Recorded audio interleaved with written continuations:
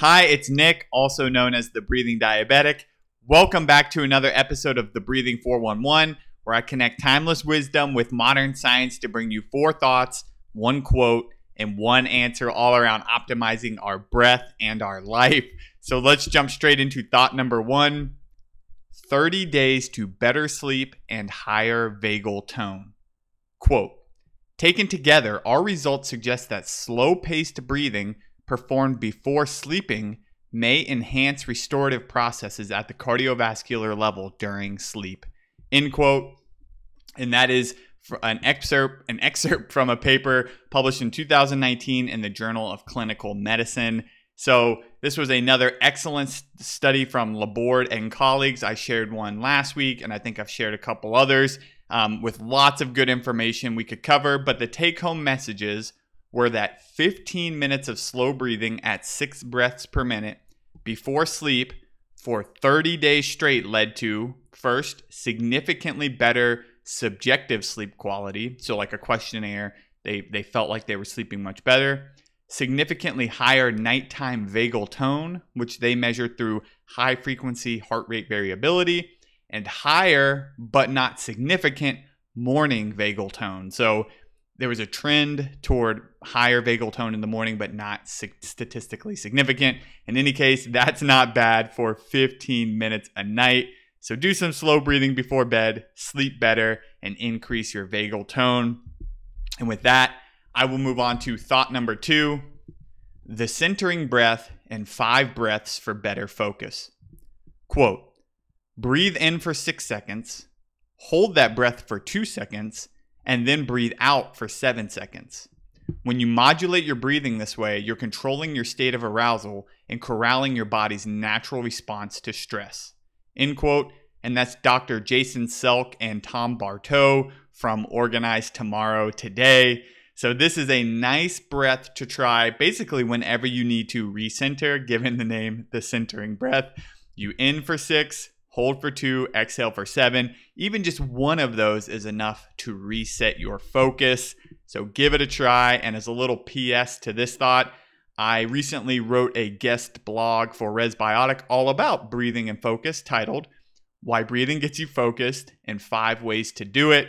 So go back to the blog or the email and check it out if you're interested in some different ways you can use your breath to enhance your focus as the summer is winding down. All right. Let's move on to thought number 3. And I just love this one so much. All right. Perfect advice for applying the power of breathing in your life. Quote, it's not difficult to experience the psychological and social benefits of movement. There's no training formula you have to follow.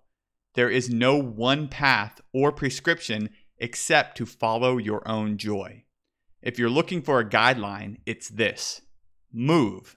Any kind, any amount, and any way that makes you happy. Move whatever parts of your body still move with gratitude. End quote. And that's Kelly McGonigal, PhD, from her fantastic book, The Joy of Movement. And although Dr. McGonigal is talking about movement, right, this is also the absolute perfect advice for breathing. Here's my take on it. Breathe any kind, any amount, and in any way that makes you happy.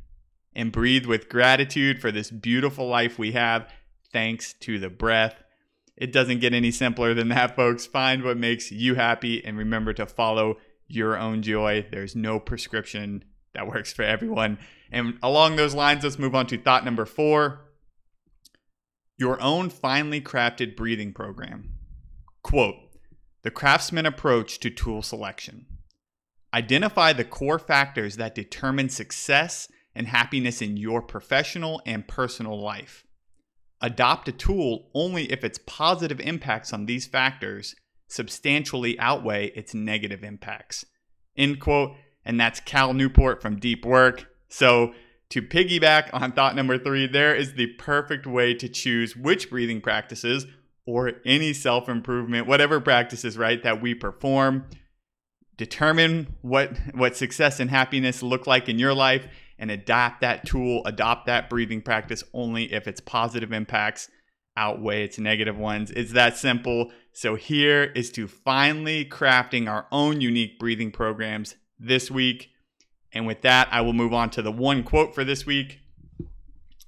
Quote, "We must seek awareness, and that can begin with the awareness of your breath, the foundation of your totality as a human being." End quote. And that is Al Lee and Don Campbell. That is amazing. The totality as us, the foundation of our totality as a human being. I love that. Thank you, Al Lee and Don Campbell. And finally, the one answer this week, the category is nasal breathing. The answer is nasal breathing not only synchronizes electrical activity in the olfactory bulb, but also in these two areas, helping explain why it influences our emotional state. What are the amygdala and hippocampus? All right, that is it for this week. Remember to take a few centering breaths to refocus whenever you need to. Remember that 30 days of slow breathing enhances sleep quality and nighttime and a little bit of morning vagal tone. Not bad for just 30 days, 15 minutes a night. Remember Kelly McGonigal's amazing advice, right? Move anyway, any kind that makes you happy, follow your joy, and do that same thing with the breath. Breathe any way that brings you joy. And remember to find those ways. Use the craftsman approach to finally craft your own breathing program this week. Thank you again for listening, and I'll see you next time.